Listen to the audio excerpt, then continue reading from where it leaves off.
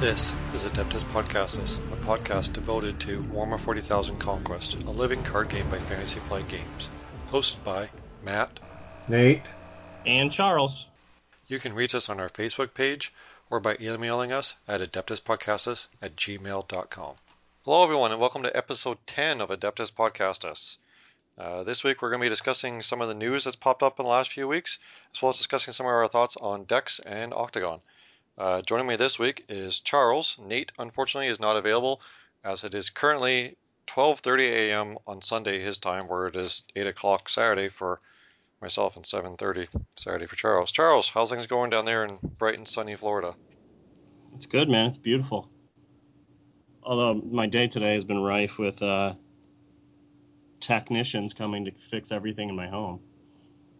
Aside from that, it's great. What have they been fixing? Well, my pool pump broke. Had to get somebody out for that. First world problems. Yeah, I know, right? My toilet started leaking. I had to get a plumber. I had a garage door opener technician come in today. Somebody had to come for my Wi-Fi system. It's like nonstop. Everything is breaking. The joys of... Wait, you don't even own the home, you rent. Yeah, I know. So I can't complain that much because I didn't really have to pay for anything. But, Yes, the joys of renting. It's still annoying. All right, well, I can definitely see that, but indeed, first world problems. And you should now go watch the Weird Al Yankovic music video, First World Problems. Yeah, I know, I did. We're going to dive right into the news that's popped up over the last few weeks since our last episode. Good news, everyone! So we've had three big pieces of news since then. We've got the announcement of the third pack from the Warlord cycle, the announcement of demo decks, as well as the store championship announcement. Knowing our resident fanboy for the Tau is here, Charles, I'll let you get started with the Gift of the Ethereals War Pack previews. Oh boy, so excited. All right, the first card, well, the Warlord, of course, is On-Shi. I think that's how you pronounce it, On-Shi. All the Tau and their crazy names. He is 2 attack, 7 HP, standard 7/7 setup. And he reads each Tau unit you control at this planet gains Armor Bane. And he also has the forced reaction: after this Warlord resolves its attack, move it to your HQ. I think he's going to be really, really strong. Armor Bane for all of your Tau at the planet is pretty wild. I mean, what do you think? Well, I think given some of the ranged capabilities that Tau tend to have, giving those ranged units Armor Bane is going to be really, really powerful. I know you've had a few discussions online on the various forums and stuff in regards to people kind of being down on him because of his whole, he does anything and then he gets removed. But I think you can work around it. You just got to be very careful with it. Yeah, I think you can too. And like you said, we talked about this earlier, but if you have to end up getting into a slugfest with a Warlord, mano y mano, I mean, that's going to put you in a bad situation. You shouldn't be in that situation in the first place, but it may happen. So I can see the downside there. But yeah, I mean, like you said, with the ambush platform and dumping gun drones on what was it, Viorla Marksman, giving ranged AoE 4 with Armor Bane, oh man, that's going to be insane. Yeah, I think he's got lots of potential. I just think it's a matter of he's different. I think than any of the other warlords because of his whole bounce mechanic is what I'm going to keep calling it. And I think that's what kind of threw people off at first, was just kind of like he doesn't even get to stick around. So, but I mean that at the same time, you get to swing with him, and he still gets to retreat because normally a warlord can retreat as their combat action, but then they miss their turn to strike. He's striking for at least 2 with Armor Bane because he counts as a Tau unit, and it doesn't say other Tau units, so he's at least hitting for 2 with Armor Bane, and then he's going home anyway. Probably safe from whatever's about to whack you back. So he's got an advantage in that regard, in that he can attack and retreat all in the single action. Yeah, you never have to skip your combat phase or your combat round with him in play to retreat if you're in a bad situation. Because, like you said, he's just going to bounce back. That's pretty awesome. Yeah. So I don't know, I guess we'll see. Next card here is the first in their signature squad, their unit card, is Ethereal Envoy. It's a 1-cost army, has 1 command icon, 1 attack, 3 HP, which is fairly beefy for a signature squad unit. But anywho, they have a forced reaction, which is the same as on Shi. After this unit resolves its attack, move it to your HQ. I mean, they're kind of ho-hum, really. I mean, they're 1 attack. They don't really hit that hard. They're cheap. That's good. I think we can't really gauge how strong they'll be until we see more of the units that are affected by having ethereals at the planet. So these guys, they're kind of a question mark in my mind. I don't know. I think they're good because of what they're going to be, well, their intention is to do, because they're basically going to be there to help, trigger ethereal stuff. So, if you need something that helps you trigger anything ethereal, you've got a 1-cost ethereal right here. So I think they're good in that regard. Having 3 hit points, I think, definitely helps them. I mean, they're not hitting hard for anything, but again, they really shouldn't be. They're ethereals. Like they're not the main fighters of the Tau by any means. They're the leadership case. The other are the ones that are sitting behind the scenes, so to speak. Controlling everything and stuff. So. Yeah, I mean, and until we see more of those cards that are affected by ethereals, really they just kind of make a good capping unit, for to help you through command. 1 cost, 1 command icon. Just start dumping them at further planets and lock down those last 2 planets for your command dominance. Really, I mean, it's really all I can say about it now until we see some of these other cards. Yeah, but like even the next card in the squad, the On Shi's Sanctum, that right there triggers off of having ethereal unit. So I think we're going to see a lot of cards even outside of this signature squad in this particular cycle that'll focus around, having ethereal units and gaining benefits from it. So these guys will be good because you'll have a cheap, easily played ethereal that you can get out there to pump out those abilities. True. Well, do you want to read the next one? Sure. On Shi's Sanctum. It's a support location for 2 cost. Its action is exhaust this support to ready a target unit at a planet with 1 or more ethereal units you control. That right there with like On Shi and, again, a ranged unit or something like that means you could hit twice for that ranged unit with the Armor Bane. Just one situation off my head. But that's pretty crazy. Yeah, your Stingwing Swarm is going to be yeah. that much more potent. If it has an ion rifle. Oh my god. Yeah, I was about to say that. I was like, give that Stingwing Swarm an ion rifle and, say good night to whatever it is you're swinging at. Yeah, or even just double gun drone AoE. Oh boy. Yeah. With Armor Bane, oh man. That's what I'm saying. I think with the Tau, you don't even need to ally to get these board wipes. You already have them built into your deck. Yeah, it's true. Being able to give your units AoE too, let alone without buffs and stuff, definitely helps act as a pseudo board wipe. Yeah, especially because AoE stacks, Yep. which is very good knowledge to have. Because Yep. I mean, I didn't realize that it did that until, I don't know, like last week or something. Yeah, it's an important thing to note is that any keyword or whatever that has the number in brackets does add on top of the others. So it would stack. AoE 2 plus AoE 3 would be AoE 5. Are there any cards in the game yet that can stack like that aside from gun drones? I don't know of any offhand. I can't think of any off the top of my head, and I'm looking at my cards right now, but I'll let you know if I find one. Okay.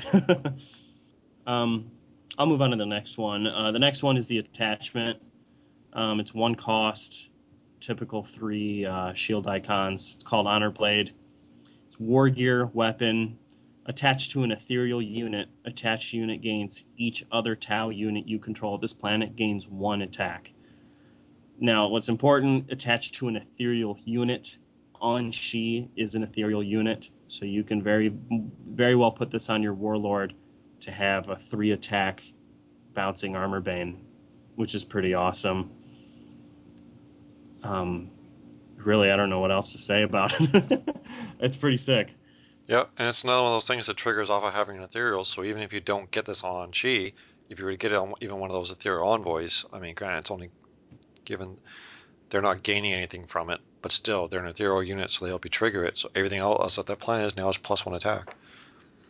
Yeah, and also with the Honor Blade attached to your Warlord. Oh, well, no, you can't do that. These signature squads are throwing me through a loop because I was like, communications relay. You can use that. Oh no, you can't. It's only with Shadow Sun. Poop. Anyway, I'm dumb. Next one is Ethereal Wisdom. It's a 0-cost event. 1 shield icon, and it reads action until the end of the phase. A target Tau unit you control gains 1 attack and gains the Ethereal trait. Again, this is kind of one of those question mark cards because we don't know the other cards that are affected by having an Ethereal present. So it could be amazing. It could be just a dud. I mean, I don't know. Yeah, but the benefit here is that the unit doesn't have the ethereal drawback of, they do something and then they have to retreat. This ethereal would be able to stay there for the entire combat until the end of the phase, so it lasts the whole phase. So it's a benefit there. Plus, he gets +1 attack. So depending on what you put it on, that could be a pretty good benefit for you. Yeah, and you could also use this as a surprise ethereal pop up for Anshi Sanctum to trigger. Yep. On a Crisis Guard or a Stingwing Swarm or whatever other Tau card you have. You could even, I mean, this would be a bit risky, you have to get lots of benefit from it, but you could put the Honor Blade on the ethereal. The only problem with that is the Honor Blade's eventually going to drop off because it's not going to be an ethereal the whole time. But still, that extra +1 could be the difference that swings the battle for you, because that all of a sudden you'd have the Ethereal Wisdom giving all Tau units +1, and then the Honor Blade giving all the other Tau units +1, so now your Tau units at that battle have +2. That's true. I'm sure there's some other janky ideas you can create with these cards. I mean, the Tau are really combo centric. I mean, you guys already made that assumption when they were first previewed. And it's just proving more so as the cards go on. Yep. Alright, so we should probably go back and not neglect the card fan. So in the card fan, we get to see a Dark Eldar card, an Orc card, a Space Marine Eldar, and Astra Militarum. So the Astra Militarum is the one we can make out the best. It's a 0-cost unit called Mystic Warden. It's a Psyker 2/2 with a force reaction. After a battle, this planet ends, sacrifice this unit. Astra Militarum do have some effects that trigger off a sacrifice, so I can see its benefit there. It's 0 cost, so really, whatever, you get a 0 cost, hits for 2. Not really that bad. I like the artwork on it because it's kind of got a Psyker who you can tell his mental abilities are failing and he's starting to either be possessed by a demon or the warp's coming through or something. So that makes sense why he's, all of a sudden going poof. We also get to see another one of the Warlord groupies. It's an Eldritch Corsair. It's an Eldar unit, 3 cost, 1 command, 2/3. It gets +2 attack while it is attacking it is at a planet with the Warlord. We've already seen other versions of these. Like it even looks like the White Scars bikers that are in the same fan. You can just make out it says while it is at which it could very well be that exact same text, so every faction's probably getting one of these Warlord groupies. There's also the Orc Ammo Depot, which we can't really see anything about other than it's a 1-cost support, so don't really know what that's going to do. And then the Dark Eldar card is a 1-cost, 2 command, 2 health, 2 attack, and it's called a Slith Mercenary. The Slith are a alien race that are like snake people. They're kind of like the Naga from Legend of the Fire Rings and other snake races, the ones that exist in Dungeons and Dragons and the such. but they fight for the Del Grello. Um, it's theorized by a lot of people on the forums when they first saw this card that the card's going to have a pretty serious drawback just because of the fact that it's 1 cost for a 2/2/2. It just seems too good, so they figure it's going to have a pretty significant drawback from being able to get a unit that good for that cheap. But we can't really tell because all we can see on the card is that it starts with action. Yeah, I'm willing to bet that it's probably something like you have to pay for them to stay and to play each round. I mean, it's a mercenary. That would make sense. Yeah, that does make sense with it being a mercenary unit. Something involving a cost to here. Well, I need my weekly bonus, otherwise I'm going home. All right, here you go. Exactly. Here's your Christmas bonus. And one thing it's funny. I wanted to bring this up. The White Scars Bikers. I really expected the bouncing ability on Anshi to be on a White Scars Biker or a White Scars Warlord, because it makes sense with their kind of hit and run tactics in the fluff. I'm kind of curious why they chose to put it on Anshi, or maybe we're going to have a duplicate ability or something on a White Scars, although that's kind of lame. So I don't know. I wouldn't. What are your thoughts on that? I think it's going to be a while before we see the White Scars like as a warlord. They're not one of the bigger chapters of the Space Marine, so I think we'll see like Blood Angels and Dark Angels and those guys before we see the White Scars. But I I suspect more likely they'll get something to do with like mobile or something, because the White Scars tend to ride around on bikes. Like for those who don't know what we're talking about, the White Scars are a chapter of Space Marines. They're one of the original legions, um, but they come from a world that's basically Genghis Khan planet. They're very much like the Mongols of the 13th century. Instead of riding on horses, of course, they ride around on bikers and land speeders and stuff like that. But they're all about speed and killing on the move and stuff like that. So that's why I think they'll get some sort of a ability to do something to do with mobility or something like that. Yeah, you're probably right.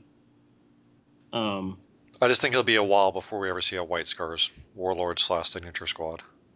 you're probably right there too. I mean, because this warlord cycle, I mean, there's no feasible way for them to continue doing one warlord for every chapter pack like forever. So it's probably going to slow down. I'd probably see one warlord per cycle. I'd imagine maybe two. It's not going to be like this forever though. So you're right. It'll be some time. It's hard to say what they're going to do with releases of Warlords. I know with Netrunner, pretty much every cycle, each of the factions gets a new identity. Although NBN got skipped one of the cycles, I guess, which I didn't realize, or a bunch of them got skipped in another one or something. So I guess you're right. It could slow down. I don't think it's going to slow down anytime soon, of course, just because we're going to want more variety quicker. And plus, there's going to be that one person who's like, no, you haven't done X affiliations subfaction yet, and they'll be like raging because they haven't got their guy they want yet. Because like I know me personally, I really, really, really want Khorne to come to Chaos, and anyone who knows me knows this because I'm sure I rave about it all the time. Plus, every episode I say blood for the Blood God. Um, so I'm really hoping that they don't skip it anytime soon, just because I want to get my Khorne Warlord. It's going to be Slanesh, man. Come on, just accept it. It's going to be Slanesh. It's going to be the next one. I'm googling your address right now so I can drive to your house, and I will show you the true fury of Khorne. I love Slanesh, man. He's my favorite Chaos God. He's just hilarious. Yeah. They're crazy.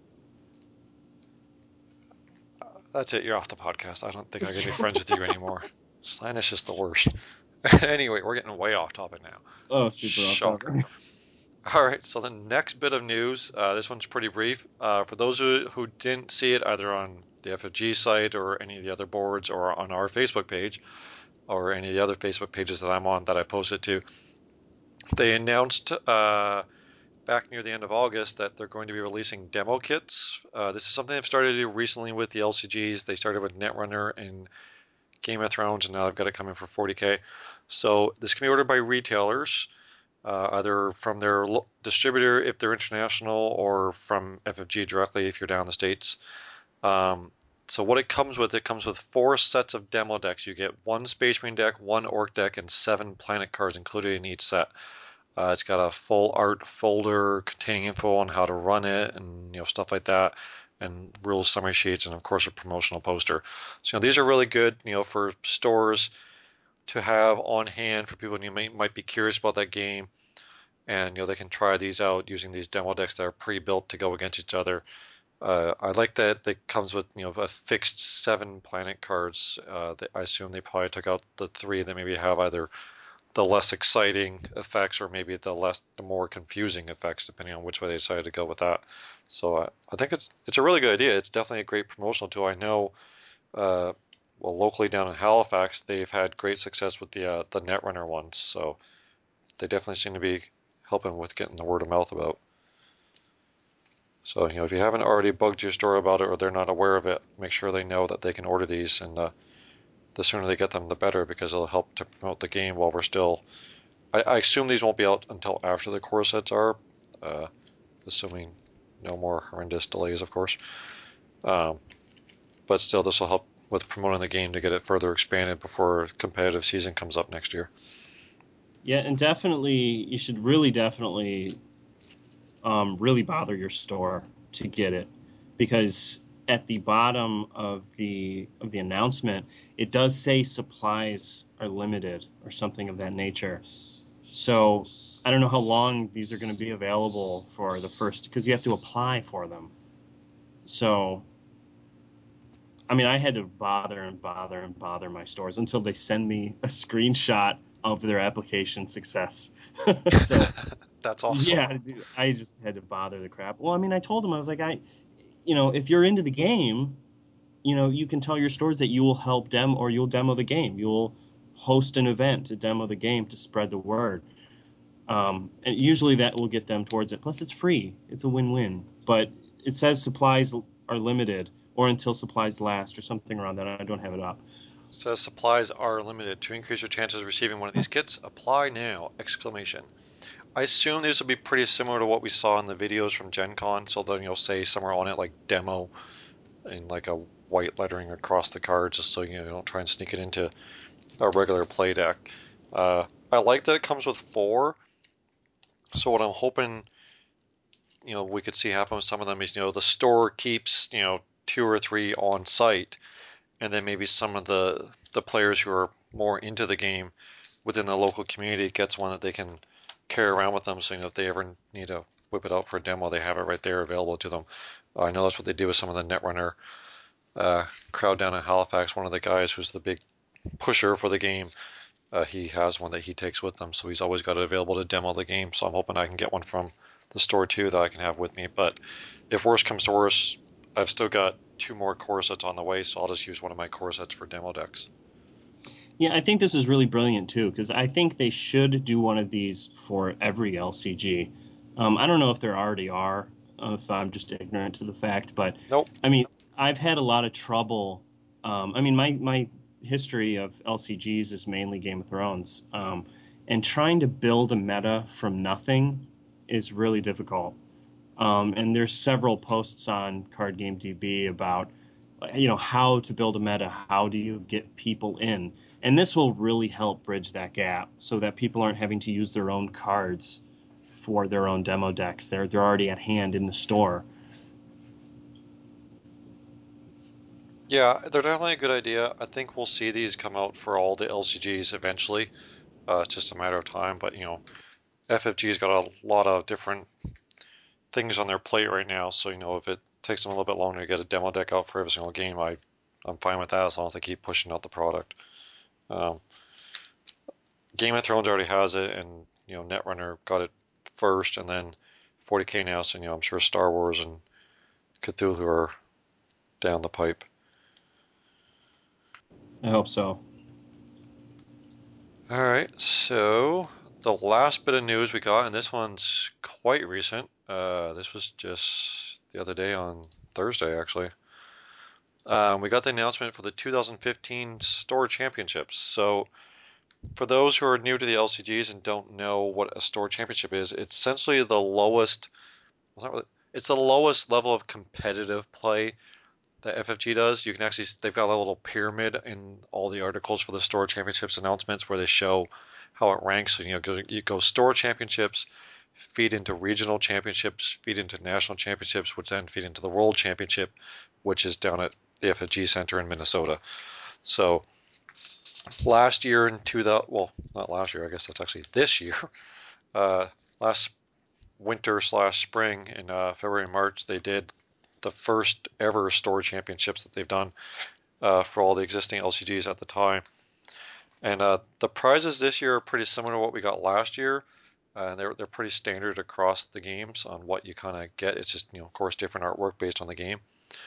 So for all the store championship kits, the champion gets a championship plaque.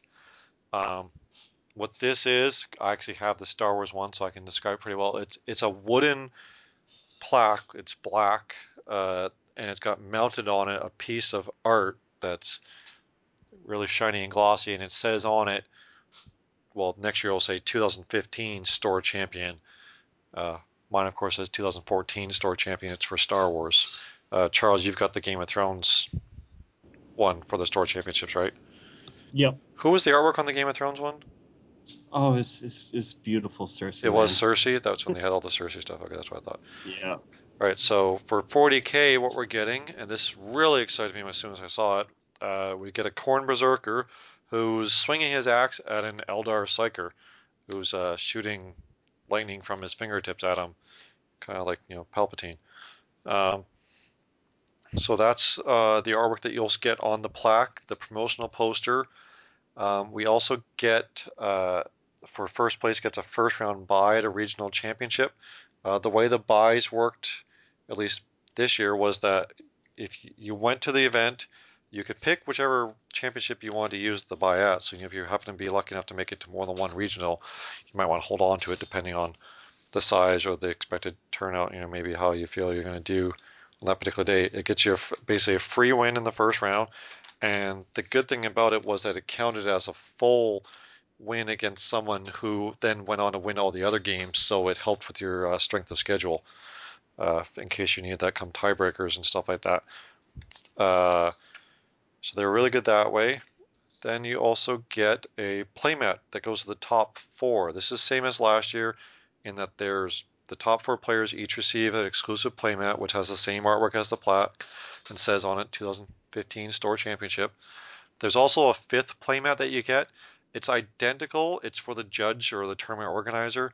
The only difference is it doesn't have the word Store Championship on it. Or at least that's what they did this year. It was just left off, so it was basically just the artwork and the name of the game. Top 8 this year, which is different than last year because last year it was only the first place and second place that got a deck box. I got both the Star Wars one because I got first and second at 2 different events. So this time top 8 each get a deck box, including there's also one for the judge or TL, which it's good that they're awarding the judges because, a lot of times judges tend to sit out of events. Store championship level, you're not required to, but depending on the size, you might want to just so you can keep a better eye on things. So the deck box has the artwork of the same Eldar that's shooting the Khorne Berserker on the playmat, and it's got the Eldar faction symbol on the side of the box, so it's going to be an Eldar theme box. And then there's 32 copies of the Leman Russ battle tank. It's an alternate art copy of it. It's got the Leman Russ, and it's just fired its blaster, and it's got like a big old puff of smoke coming out of its turret and everything like that. So it looks pretty cool, and there's a blast going off behind it. So there's 32 of those, and that's the participation card. So everyone's going to get at least one of those, depending on the turnout. I know the Star Wars events I went to last year, the most we had, I think, was like 9 at one of them. So everybody got a play set of the cards. It wasn't just, because we're like, well, we don't need extras. So chances are pretty good you'll walk away with at least a couple copies of the alternate art tank, if not 3 copies potentially, because there's 32 in there. So chances are pretty good, unless you've got a lot of people at your event, you're going to walk away with a playset. Overall, I'm really thrilled with the prizes and the artwork they chose. They kind of hit a lot of different things. We've got Eldar, we've got Chaos, we got Astra Militarum. I'm really surprised by how early this was announced. I don't recall it being quite this early last year, but it's good. So for the way these work, stores have to apply for it. If you're in the States, you just click on the link that says United States and apply directly through the FFG website. International applications are submitted to the local retailer. The list of retailers, in case you don't know who's for your country, is located in the international section.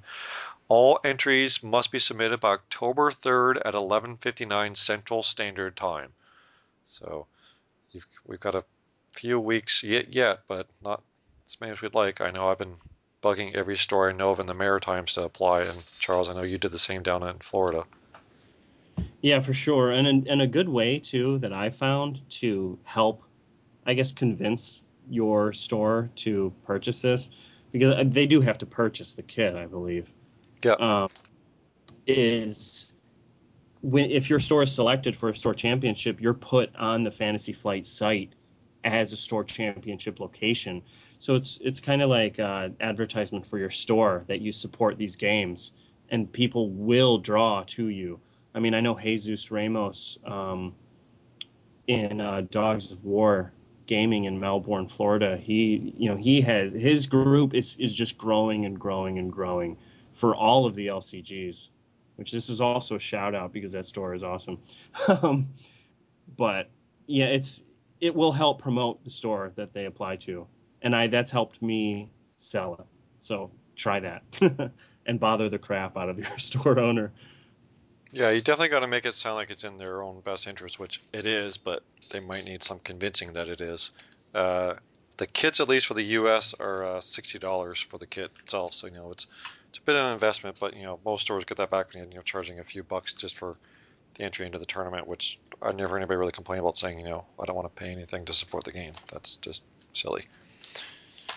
Yeah, I also think that the 40K prize kit I think it's the best because the art is the best art of all of the playsets that I've seen for all of the LCGs. I mean, I don't know about you, but it's like the Game of Thrones one is a picture of Tyrion's face, which, I mean, I don't really want that staring at me. I'd rather use my Cersei one. I can't remember what the Star Wars one It's was. Obi-Wan. Yeah, it's just a picture of Obi-Wan. I think Netrunner is a picture of Kit. Yep. Just staring up at you. This one is just it's like an event happening. It's just more exciting to me as an art. Just visually appealing. Yeah, this one's got a bit of action going on as opposed to some of the others. Like last year, I was super excited about the Star Wars one, and I had to get that plaque for my Star Wars room. It drove me crazy trying to get it. Um, but last year it was Boba Fett blasting out of the Sarlacc pit, so at least it felt like something was going on. This year it's literally just Obi-Wan, with his hood kind of going down, just kind of staring at you. So I'm a little less excited about Obi-Wan this year. He's just staring at you and dead faced. It looks like the point of the movies were kind of like he, he's scared off crap, I can't think what they're called, the Raiders that were attacking Luke, and he's taking off his hood to check on Luke. That's what it looks like is trying to convey. But yeah, that's the artwork that's on that one. This one's definitely got better artwork, and I'm more excited about this. Not just because it's the first real 40K event, but just because it's got exciting artwork on it. I think plus it's got a corn guy, so of course I'm excited. Of course, you're excited. Well, yeah. All right, so that's it for the news. We will crush the enemies of the Imperium. Initiating attack protocol 23. Next, Charles, I know you wanted to talk a bit about Octagon. You've been having quite a time playing a lot of games on there, so I'll let you take that off. Yeah, I've been playing a ton of Octagon, and the system is really, really well. When it first came out, there was bugs, but of course it just first came out, and it's really running smooth now. And as the days go by, there's more and more games being hosted almost at any time of the day, and it's I don't have the cards yet, so this is really like my only way to just hug and love on the cards. But oh man, it's every game I've played is so good. And I'll give a shout out to one of the guys I play with often. His name is Glaive Guy, and every game we have is just so epic in proportion. It's always just a nail biter at the end. It's just so awesome, and it's using Octagon has really changed my view about a lot of decks, a lot of archetypes where at first when I saw the preview, I just kind of just brushed them off, which, again, I'll eat crow here now because the last episode that I was on, I said I didn't care about Astra Militarum, but I really, really do now. They're so much fun. Suppressive Fire is such a good card. Giving them just a little bit of control just to kneel, that's my Game of Thrones talk. Exhaust, one of your weenies and, control them. What's the other one? Preemptive Barrage.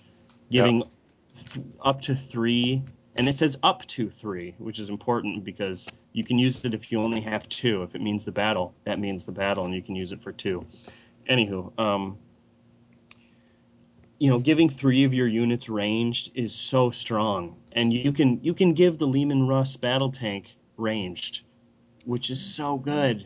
I've had so many fantastic, so fun games with Astra Militarum. So if you get on Octagon, I totally suggest you try them out if you're not interested, because they really changed my mind. As well as the Orcs. The Orcs are so much fun. Cracktooth Hall, learning that moving damage is different from just taking damage. So it's the moving damage from Cracktooth Hall cannot be shielded. It's being moved. So you don't have the opportunity to shield.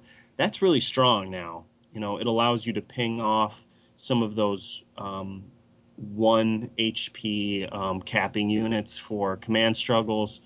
It just has so much utility. And I think the more people play with the Orcs, the more they realize that their control over damage can get really, really strong. Yeah, I've been playing with the actual cards because I've got my 2 core sets now from my friends at Gen Con. And I've been using that to help demo the game too. We did my buddy Ben and I went down to Halifax a couple weeks ago and just to play for a change. Usually when we go down, it's like for an event or something, which sometimes it gets a little draining always playing nonstop competitive. So it was kind of nice just to go play. We played a couple other games, but then 2 of our LCG buddies showed up and they kind of wanted to see this game in action. So I'd built 2 decks from just 1 core set because that's all I had at the time. So we did a demo for them. And even Ben was sitting there, and he play tested the game with me. So his name's in the rulebook too, and he's played the game before, obviously, and stuff like that. And even he was sitting there, and he's like, "Man, seeing these cards for real with the artwork and everything just makes it seem so much better."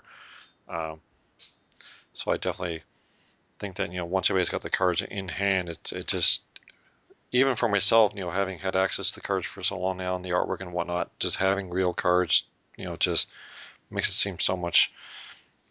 I don't want to say real because that just sounds lame, but it's true. It's right there in my face now, and the artwork is just amazing up close and in person. In regards to Astra Militarum, I'm not, as others have known and heard before, I'm not really a fan of just playing the humans in any game. It's not even just 40k. It's anything. I don't want to play as the humans. Like when I used to play Warcraft 2 way back in the 90s, I always wanted to play as the orcs, not the humans or whatever and stuff like that. So, but Astra Militarum is something we'll be experimenting with over the next few weeks while we play. People learn the game and get their own cards and stuff like that. Just because I really like the idea of their, I'm going to call it tribal decks, just because it's a term we all inherited kind of from Magic the Gathering and stuff like that. But his buff, is like a tribal buff, in that it buffs all of that particular types of units that are soldier or warrior. So I'm going to be mixing him with both Space Marines to get their soldiers and then Orcs to get out their warriors and stuff like that. In regards to what you said there about moving damage, I think that's an important thing that people know as well in regards to the Nurgle stuff we've got coming up in the second pack of the Warlord cycle, because a lot of the Nurgle effects too also involve moving damage. So it is important to note that, just like it says in the rulebook, I know not everyone's read it quite as many times as I have, moving damage is not the same as attacking and assigning damage and all that stuff. So it skips some of that stuff. So it's an important distinction for some of the effects that can help you get around things like shield and stuff like that. Yeah, I'm actually glad you bring that up because I was initially kind of wary of Nurgle. I thought it would be kind of fun. Thematically, it's really good. Really fits the fluff of Nurgle and their stinky rot.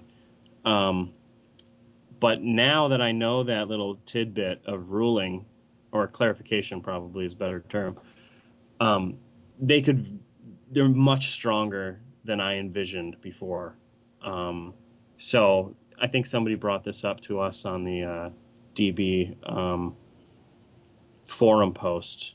But yeah, my mind has definitely changed about them. And like I said, now that I'm playing Octagon, and I'm sinking my teeth into some of these decks and seeing the meta shift as people are testing decks and playing new stuff. A lot of my thoughts on cards have really changed. Yeah, and the user that we want to give that shout out to was Derek Gray. He's also on our Facebook page. He's the one that mentioned the stuff about moving and wanted to know if people's thoughts had changed on Nurgle now that they knew that moving didn't quite mean what some people had taken it to mean already. I know you posted a reply saying basically my opinion is completely, well, not completely, but changed quite a bit. Yeah, for sure. So what kind of decks are you seeing on Octagon? I haven't really had a chance to really sit down other than just I sat down and kind of set up a game just to kind of get used to the controls and stuff. I haven't really played any games on the computer. Honestly, by the time I get home from work, the last thing I want to do is sit in front of the computer. Yeah, me either. um, I'm seeing a lot of Space Marine, which is, I mean, they did win Gen Con, so it's to be expected to see a ton of Space Marine. I would probably say at least 3 out of 5 games you're facing Space Marine. Um, I'm also seeing a lot of Tau, and it's really a surge in Tau now since the clarification on Ambush platform. Because before people thought that you couldn't play the Cadre or gun drones using Ambush platform, but in fact you can because they aren't attachment cards themselves, but their text allow them to be played as such. So that has really changed the power level of the Tau. So I'm seeing a ton of Tau, a lot of Dark Eld, or no, I'm sorry, not Dark Eldar, a lot of Eldar, which are really frustrating to play against. You know a deck is good when you're just grinding your teeth when you're facing it, because Nullify can really ruin your day. Same with Doom. Oh man, I've just cried myself to sleep on a destruction of Doom. It just sucks. Yeah, Doom really turned the tide in the demo game that we did. So it was definitely the game changer for sure there, and it caused the other player to eventually end up losing. Just going back real quickly to what you're saying about Ambush platform, for those who might not know what he's talking about, Ambush platform is the 2-cost support that Tau have that has an interrupt when you deploy an attachment, reduce its cost by 1, and combat action exhausts the support to deploy an attachment from your hand. So with this game, I know I've said this many times to people on the forums and stuff like that, you've got to take things very literally. I know a lot of people who've played the other FFG LCGs might be a little leery of some things because FFG's in the past been known for some um, rule oops. Uh, with this game, all of us playtesters and FFG and stuff, and particularly Patrick Brennan, the editor, worked very hard to make this game as clear as possible. So you really have to read the text and take it as literally as you possibly can. So even though the drone and the other card that you said that I can't think of what it is right now, the cadre, right? That's what I'm thinking of. Aren't Yeah. attachments per se. They can be deployed as an attachment, so that's why this wording works on them, because they're just doing what they're able to do with their text, that they can be deployed as if they're an attachment, even though they're not an actual attachment card.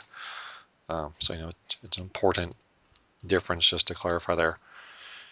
Um, yeah, I've been reading some of the various threads on, like I'm in I think a dozen different 40k conquest groups on Facebook, and I check Board Game Geek and Card Game DB and the FFG boards and stuff, and I see a lot of people saying I see a lot of this on Octagon, but then the next person says I see a lot of this on Octagon. So I think things are still very much in that discovery phase. So I don't think I think it's too early to say yet that the Space Marines are the deck or anything like that.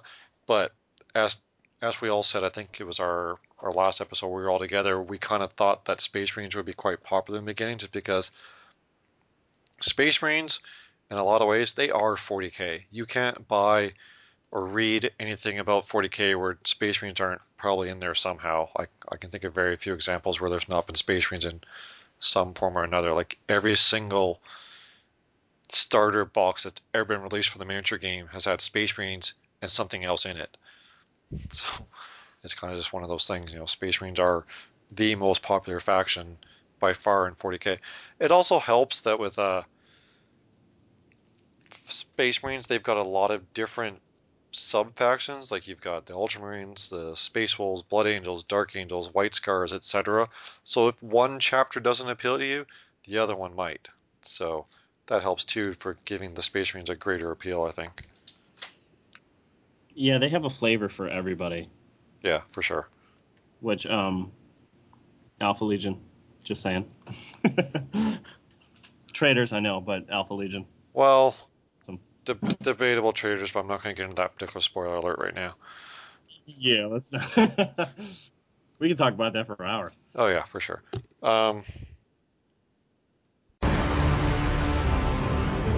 Stay a while and listen. In our lore segment this week, I'm not really going to get into any actual lore per se, but I've had a few people who've messaged me saying that they're new to 40K and they really like that I'm trying to introduce the setting to them and it helps with the theme and stuff like that. I've also had a few requests from people saying how do I get into the lore of this game? Where do I start? And I wish it was a simpler question than it is, but it's not, unfortunately.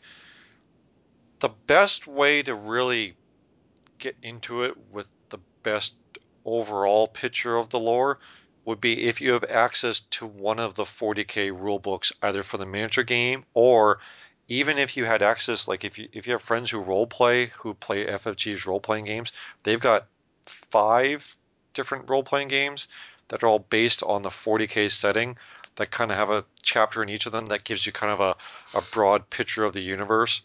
It's all slightly slanted, of course, from that particular RPG's focus. And like the Black Crusade is a book that's focused on playing as Chaos. So that might not give you the best overall picture because it's of course going to be slanted from Chaos's own perspective in regards to the galaxy and everything like that. But if you can get one of the miniature game books, you can probably find them for pretty cheap online on eBay or something like that. Like if you bought a older version, maybe like fourth or fifth or something. I won't go quite far as back as second edition because a lot's changed since then and it's hard to find.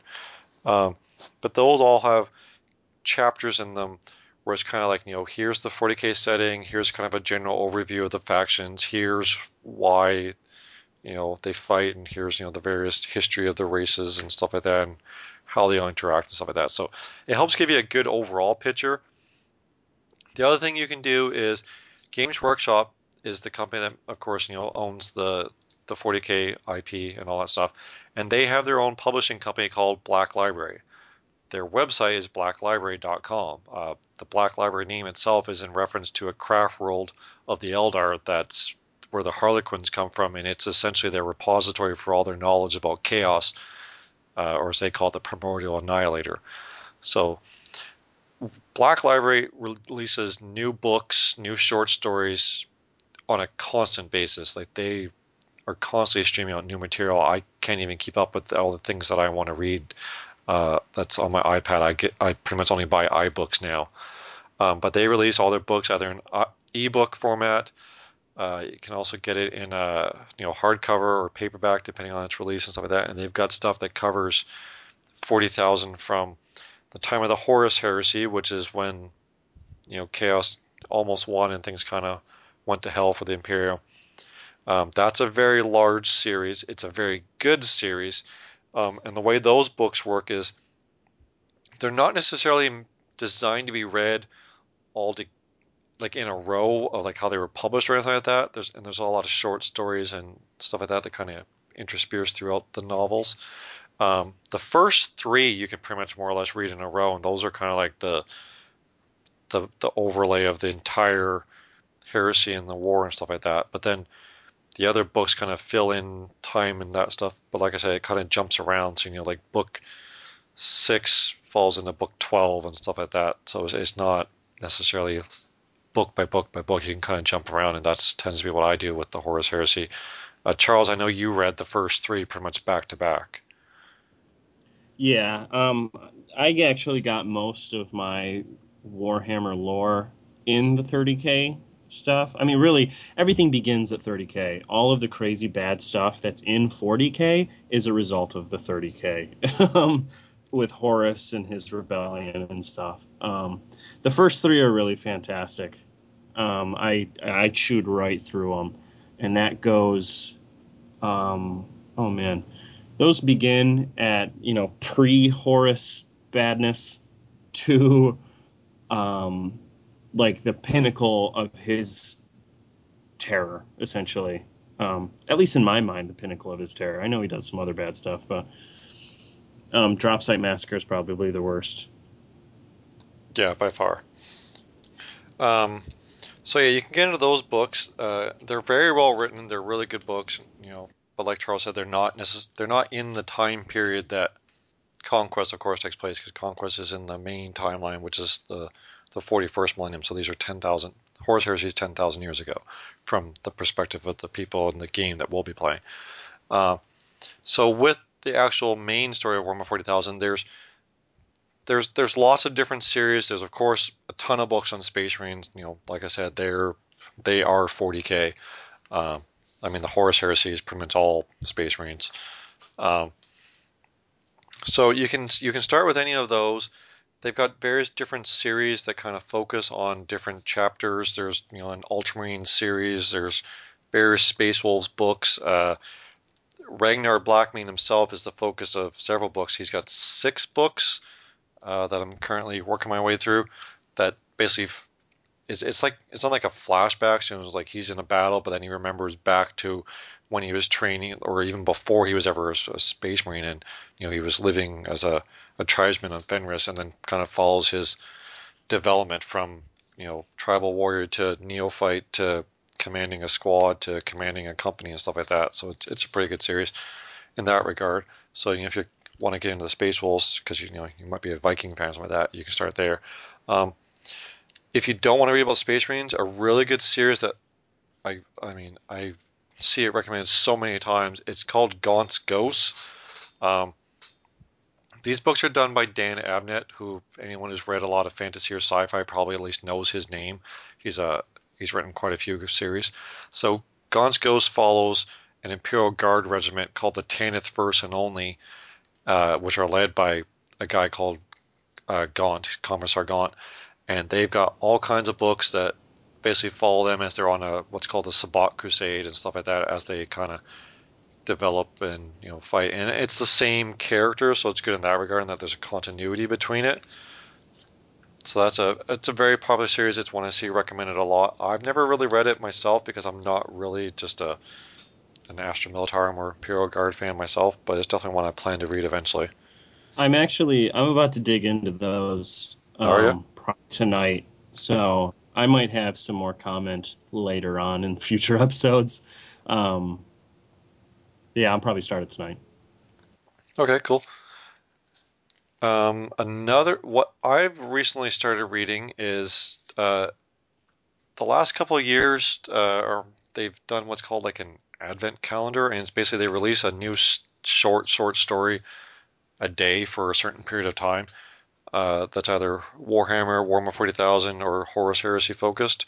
And these are like, I'm talking really short, like they're like 3 to 4 pages. Like these are not novels or even novellas by any means, but they're all from a very different thing. Like I read one last night that's about a Space Wolves guy, and then the next one I was reading is about a Space Marine guy who's been reprimanded, and the next one I was reading is about a Tau warrior. So they kind of jump over the place, but they're really short, but they're really quick to read too, and they just kind of give you a real brief glimpse of a story in there.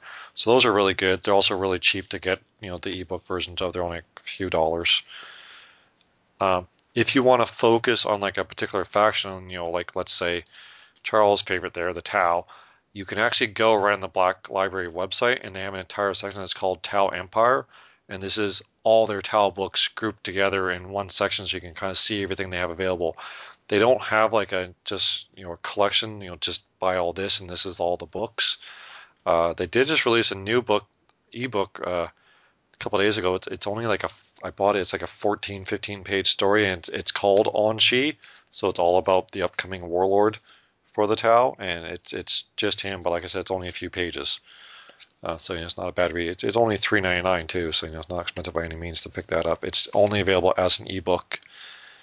Um, the way that I actually got into reading the Horus Heresy books, because I didn't really read them, and by the time I started, there was already quite a few out. I got some of the audio books, so they've got abridged and unabridged versions of the audio books, and this was back when I was working at a place and I had a layoff that was coming, so I basically didn't have very much to do. They were basically just working me out until my layoff was official, and I worked from home at the time, so I literally just had all these available, and I spent my workday listening to the audiobooks, and they're done really, really well. The guys that get to do the voiceovers are just amazing at what they do. So those can be a good way too. If you have a job that requires you to travel a lot, after you finish listening to the podcast, you can also listen to these too. I've done that, when I'm out driving or when I was traveling out west for jobs and stuff like that. I would put on my iPod and just listen to it while I'm on the flight, and it kind of gives you something to listen to. The one caution I'll give you: don't try and do anything else and listen to like a Horus Heresy book or something, because you're going to miss so much. And like the shortest or smallest thing could be very important later on. It's just the books are so layered with detail that you've got to kind of give it your attention. I mean, it's not. I don't know how many people listen to a lot of audiobooks, but if you have, that you kind of have to pay attention in a different way than when you're actually reading it. You can't just, words don't soak up quite the same way when you're just listening to them. Another really good introductory series. This is similar like the Gaunt's Ghost stuff, and this one is focused on the Smurfs, the Boys in Blue. And this you can get an entire collection of. I think it's called simply enough just the Ultramarines Omnibus, but let me double check that. As soon as I find it, of course. Yeah, they've got a collection that's available. I don't know if it's available on their site right now, but I've seen it on like eBay and stuff like that. And it's a collection of a whole bunch of different Ultramarine books that you can get all together. They've got available another thing too, and they've got this for like all kinds of different Space Marine chapters. They're called quick read collections, and these are a bunch of the short stories and e-novellas, and you can buy them all in ebook format, but you save 20%. So you can get like one that's for the Ultramarines. There's a Space Wolves one. I think there's even one for the Black Templars that just came out.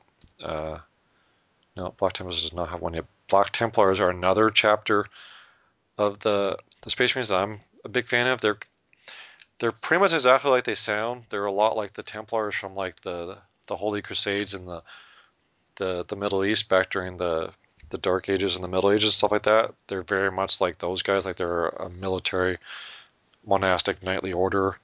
They have crusaders and stuff like that. They've got quite a few short stories that are available that range from $2 to $5. So there's lots of different ways to really get into the lore. Like I said, it's sadly not as easy a question to answer as I'd like it to be.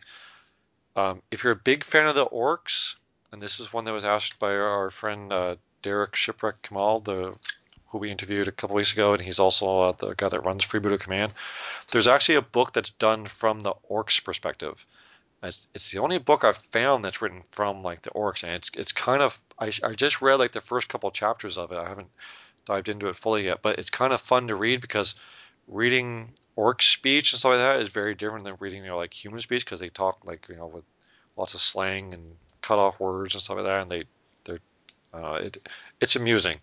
That one's called Sanctus Reach Evil Sun Rising, is done from their perspective, and this whole series it's a collection called the Sanctus Reach, and it's all about an orc wog that's destroying this area called the Sanctus Reach, and there's quite a few books for it now.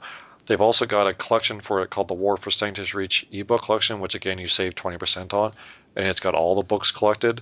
That's $30. It's not a bad price to get one, two, three, four, five, six, 7 books. Charles, have you read those ones yet? I read Penumbral Spike, Okay. which is in that Sanctus Reach, and I did actually just finish before the last book I read, which was Fire Cased. Um, I read Evil Sun Rising, and I was actually going to suggest it because it's so much fun. I mean, you're not reading Shakespeare, of course, and you have to understand that, but it's just so much fun, and it's really quick read too. It's a novella. It's not like a full blown 400-page novel, but it's a ton of fun, and it's not too orky. It's not too orky so that you can't really understand it. Um, it's just awesome. It was a really really great and fun read. I would definitely suggest it. Yeah, I'm looking forward to reading that one. That's going to be a bit. I'm kind of bouncing around right now. I'm reading the new Star Wars novel that just came out first, and then I'll probably bounce back to some 40K stuff or maybe Horus Heresy again. Um,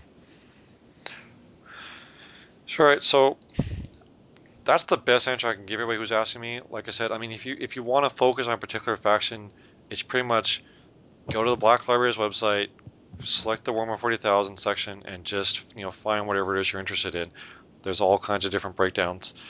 Um, One other thing to mention in regards to their audio stuff, it's not all just audio books where like they read it to you essentially, and I mean those are pretty good too because they're good, but they also do audio dramas. So these are done.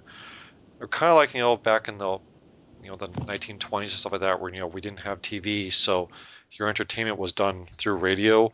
You had like Dick Tracy and stuff like that. So these are done in that kind of similar idea, in that they're they're written in that it's like a TV show, but it's all done through Word, of course, like that. And they've got a couple of those that's available. They've started a new one recently that's called the Transia Rebellion, and this is the first time I've ever seen them do this. It's a weekly audio drama, so every week we get a new episode that kind of adds to this. They're up to episode 4 right now. I've listened to them all. They're available. You can get them on the website. They're $4 an episode. I'm sure once it's done, they'll sell like a compilation that'll be a little bit cheaper, and I'll be like, oh well, crap, I just should have waited, but I'm impatient.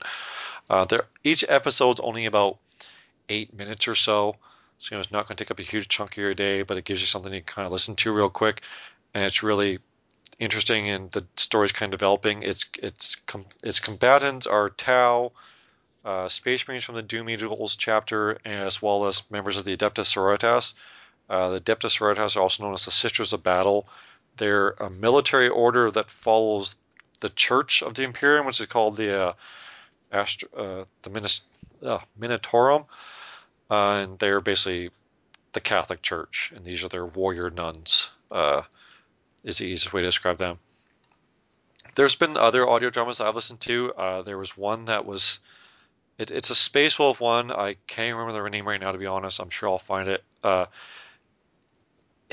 It was interesting. I'm a huge Space Wolves fan, and in this one, it's got like a bunch of Space Wolves, and one of their battles, or one of their brothers rather, during a battle becomes violent and rabid because he falls to what's called the Wolfen, where the Space Wolves kind of become very feral, and they give in to their instincts and stuff like that. So they have to hunt him down. It's called Thunder from Fenris. I found it. So it's one of the audio dramas. The only thing I have to say that's bad about it is the way the voices are done. Every single person in it sounds like Arnold Schwarzenegger back during the 80s, stuff like that. So he's got his very deep Arnold kind of voice. So you got to kind of listen to it with a bit of a grain of salt, and you'll probably have a few chuckles at first while you're listening to it. They even do a few Arnold-esque bad one-liners, kind of like he did, in his 80s action movies. Uh, Another one that I listened to, it's an older one, and it's very much like the game Space Hulk, which is where it's a squad of Space Marines fighting on a abandoned ship against the Tyranids. It's called Heart of Rage. That one's fairly well done as well, and that's another audio drama that they did. It's a few years old now, it's almost 4 years old. It came out in November 2010, but I've listened to that one quite a few times, and it's pretty good and it's exciting, and it's kind of nice seeing the Tyranids, or rather hearing the Tyranids. Charles, you got anything else you want to recommend? I know you've read probably at this point almost as much as I have. Um, I honestly, my favorite books are in the 30K line, and if there's two that I could recommend from that 30K era, the first one would be Legion by Dan Abnett. It is about the Alpha Legion before they turn traitor, and it's really interesting because the Alpha Legion aren't like any other Legion of the Space Marines. Um, Really, really cool. I definitely suggest that one. That one left a hole in my reading heart, and that couldn't be filled for like a good 2 or 3 weeks. Um, the other one I would suggest would be Fulgrim. That's another 30K one, and as some of you may know, the Emperor's children they fell to Slanesh or Slaanesh, whatever. They fell to Slanesh, and it does a really really great job of showing you the slow descent into madness and that is chaos, corruption. A really really fantastic job of just seeing Fulgrim, the Primarch of the Emperor's Children, in all of his glory, into what he turns into in the end, which is it's kind of like he goes from being the shining awesome dude to the guy from what's the Rocky Horror Picture Show. Have you ever seen that, Matt? I've never actually watched it. Oh no, well some of But you I might know. know who you're thinking of. He's Yes, played it's by like he that turns creepy into that guy. guy. Yeah, he turns into I forgot his name. Anyway, whatever. It's you can just cut that out. But it's really, really fantastic. I really loved that one, and it really made me appreciate Slanesh, which, in my opinion, isn't really shown or given enough love in the new fluff of 40K or the new books of the current, I guess. So yeah, I would definitely suggest that, and really that's about it. Yeah, I agree with you about the Horus Heresy stuff. I just don't know if Legion would be a good one to start with. Like if you've never read any other Warhammer Yeah, 40,000 stuff, because I think it'd probably leave you a bit confused. I would agree. It is a little bit harder to get into. I would say that if you're not and if you don't know anything about 40K, I wouldn't say to read it. If you've read a couple books, I would definitely suggest it because it's probably, in my opinion, it is the best 30K book that has been released yet. My opinion, of course. Of course. Um, I think to try and answer this with one series of books, I'm either going to go with Gaunt's Ghosts for those who've never read anything, because they're humans, like they're normal humans. They're just part of the Astra Militarum, whereas they're going to be called throughout that book Imperial Guard because it's before the name change. Or I'd even recommend the new series, The War for Sanctus Reach, which you can get like that collection where you get them all. It's got a couple MP3 books or and audio dramas and stuff. It's got a couple ebooks and a couple novellas and stuff like that. But it kind of gives you a good overview. It's got Space Marines, it's got some Imperial Guard, and it's got the orcs and stuff like that. So it's even got a book that's just about an assassin going in to kill a rebel leader. So and it's got the Space Wolves too. And then it's got another group of Space Marines called the Obsidian Glaives, who this is actually their home area, and they're the ones that are featured on Penumbral Spike that Charles read. So I'd say this is a pretty good series to dive into because it'll give you a good overview. It gives you some variety in that you get to read from like the Orcs perspective and Space Marines and stuff like that. And you also get the Space Wolves, and I can never recommend the Space Wolves enough. And the Space Wolf in question is actually Ragnar Blackmane, who, as we know, is coming up in the first Warlord Cycle pack. So I'd say that'd be a good start. Um, there's even a book it's one of the newer ones that's called Maledictus, where it's during this orc invasion called the Red Wog, but it's actually about the Grey Knights, and the Grey Knights are chapter Space Marines who their entire focus is on chaos. They don't fight anything other than chaos, and chaos somehow gets involved in this particular war that involves the orcs and everybody else, and so the Grey Knights become involved too. So it gives you a good variety, I think, in this. So this would be a good series I'd recommend anyone who's just starting out, or like I said, get some of those really really short stories if you can find them online or whatever. Um, and just kind of read those. Like I said, the really, really short ones are on like 4 or 5 pages, so you kind of give a good variety of them and just kind of see what really intrigues you. Or even if you've got a certain faction in the card game, there's probably a series that will give you a good view into them. Like the Eldar and Dark Eldar both have series that are just them, stuff like that. If you don't know and you want to know, you can email us at our website, or not our website, our email address. You can also message us on Facebook or on the boards. I'm Talktamish on all the boards, TOQTAMISH, so you can pretty much find me anywhere. I'm also on pretty much every single 40K Facebook group as Matt Knott, so you can probably find me quite easily on there too. So if you're not sure which book to start with and you like X faction, just tell me what faction it is and I'll probably have a recommendation on what you can read. Okay, so that's going to be the end of this week's Know Your Lore section. Charles, you got any last minute thoughts before we wrap things up? No, man, I'm good. All right, then I will of course end things as I always do. Blood for the Blood God.